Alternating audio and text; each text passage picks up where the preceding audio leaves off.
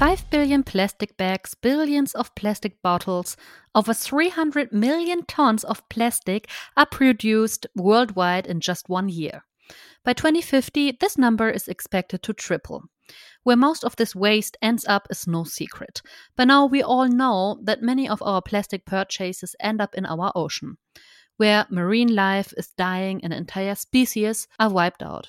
Every piece of plastic ever produced is still present on this planet because it is not biodegradable. Today's episode of the Euronet Plus Green Deal podcast discusses one of the biggest contender of the climate endgame. How can we save our oceans? When I was little, I had a good chance of walking in a beached seashell or on a stranded jellyfish during my vacation by the ocean. Today, I have to make sure my son meets a jellyfish rather than a plastic fork. Is this the world we want to live in? Is this the world in which we want to bring new life? What future will our children and children's children have if we cannot solve this problem? But how to do it? Is this even manageable? Plastic needs approximately at least 450 years to decompose. Slavik Brzuka from Our Earth Foundation in Poland reminds us why this cohabitation with plastic is harmful to us. In the environment, plastics break down into smaller and smaller particles, so small that they easily enter, for example, our lymphatic systems. They accumulate in organisms. We do not yet know how they will affect our health, but we know that they serve, to speak colloquially, as a raft for pathogens, for example. The point is, we should start cleaning the environment of these plastics, primarily without providing new ones. And a very important thing, these disposable plastic items have substitutes made from natural materials, because the fork can be a traditional metal fork. The plate can be, for example, paper or wheat bran, and the point is that we should abandon the use of plastics to produce disposable items, which will generally not end up in a yellow container and will not be recycled, but will only go into the environment. Plastics are a fantastic material, so let's not waste it like that. Microplastic has even been found inside of placentas. The EU has partially banned the production of single-use plastic from this year on. It is expected to reduce the costs of environmental damage attributed to plastic pollution in Europe, estimated at 22 billion euros by 2030. Every EU citizen produces 24 kilo plastic waste each year on average. Germany is the fourth biggest producer among the EU member states. Dominik Drobowolski is an environment activist from Poland. He has, among others, launched recycling cruises whereby plastic waste from the ocean is collected and recycled. Dominik says individual action is not enough to stop this pollution. Systemic changes are needed, which include a mix of carrot, recovering the cash from glass deposit, and stick being fined for polluting.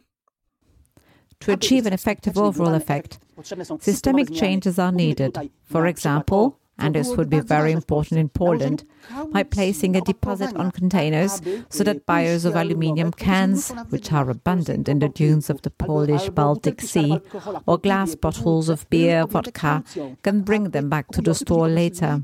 If there is no deposit, we will never get rid of the garbage problem around us. The systemic solution would therefore greatly contribute to solving the waste problem.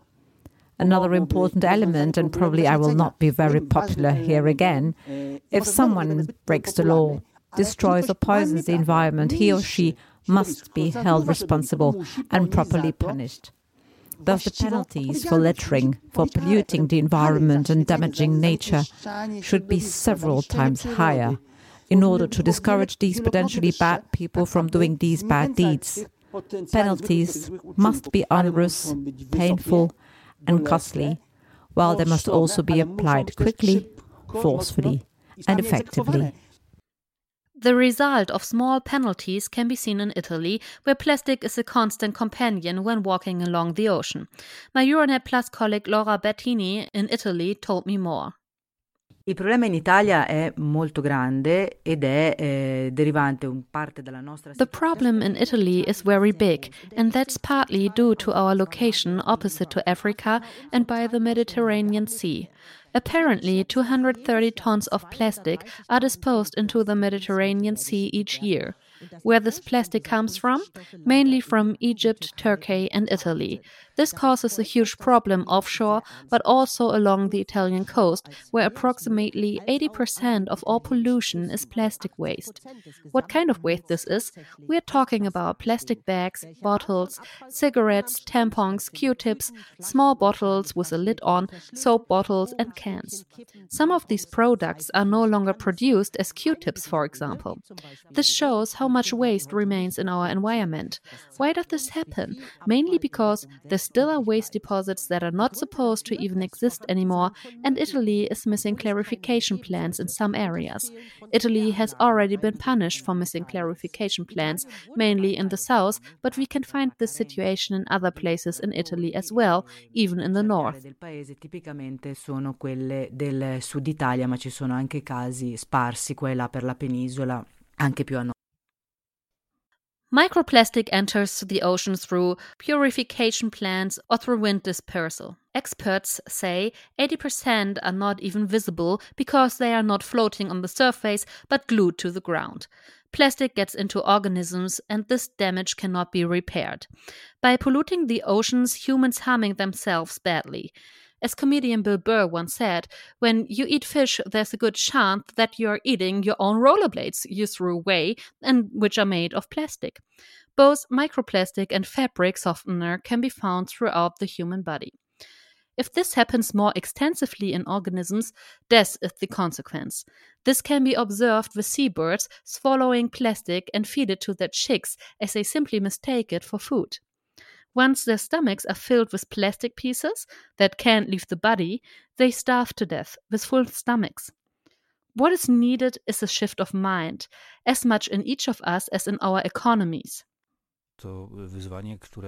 It is a challenge, and it calls for rethinking the action strategy in general, perhaps the basic product and its manufacture, and for some businesses, this will likely even mean closure. But the question is, are we supposed to create products that make no economic, environmental, health or social sense, but which are limited to fueling the GDP? In my opinion, this is not the way to go. And here we recall the case of disposable plastic bags on which there was a deposit. Some companies that did not expect the collapse of the market at all did nothing. Others started to produce, for example, by recycling the material. Still others made reusable bags. And this went well. I will take this opportunity to call on entrepreneurs and businesses here to open up and look at what is happening in the world from this perspective, to take an interest in the products that consumers will expect in 10, 15 years. No need for a glass ball.